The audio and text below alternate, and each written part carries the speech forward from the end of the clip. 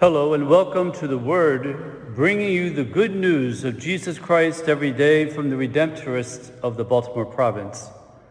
I am Father Gerard Knapp from Holy Redeemer in Washington, D.C., and today is the feast of St. Bartholomew.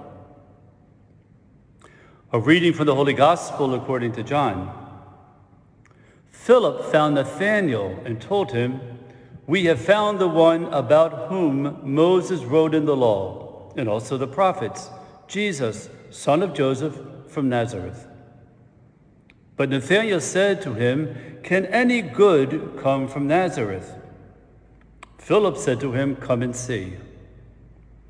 Jesus saw Nathanael coming toward him and said of him, "Here is a true child of Israel. There is no duplicity in him." Nathanael said to him, "How do you know me?" Jesus answered and said to him, "Before Philip called you, I saw you under the fig tree." Nathanael answered him, "Rabbi, you are the Son of God. You are the King of Israel." Jesus answered and said to him, "Do you believe because I told you that I saw you under the fig tree? You will see greater things than this." And Jesus said to him, "Amen, amen, I say to you, you will see heaven opened and the angels of God ascending and descending on the Son of Man." The Gospel of the Lord. Today we celebrate the feast of St. Bartholomew, one of the 12 apostles. You may think it strange that on this feast, the gospel features Nathanael, while there is nothing about Bartholomew. To tell the truth, we know very little about Bartholomew. The first three gospels list the 12 apostles, and Bartholomew always appears in the sixth position and is usually paired with Philip. John's gospel does not include a formal list of the apostles. But because it is Philip who interacts with Nathanael, Scripture scholars have concluded that Nathanael and Bartholomew are the same person, Nathanael being his first name, Bartholomew being his surname. What can we learn from and about Nathanael Bartholomew from today's gospel? Well, Philip believed that he had found the Messiah in the person of Jesus Christ. In his excitement, he wanted to share the good news with his friend Nathanael, and he does so with the invitation, "Come and see."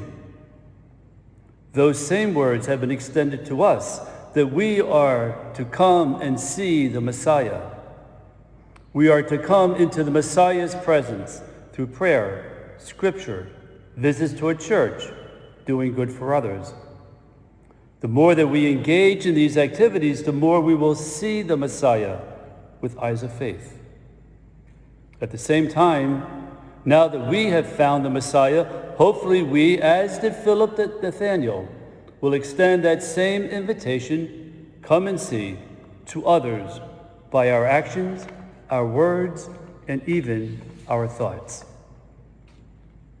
When the doubtful Nathanael acquiesced to his friend's invitation and came to Jesus, the Lord recognized him for who he was.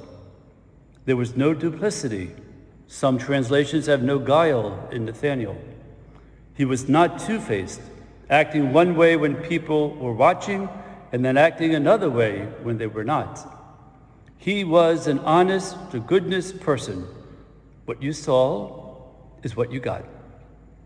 Then Jesus predicts that Nathanael will see great things, angels of God ascending and descending on the Son of Man.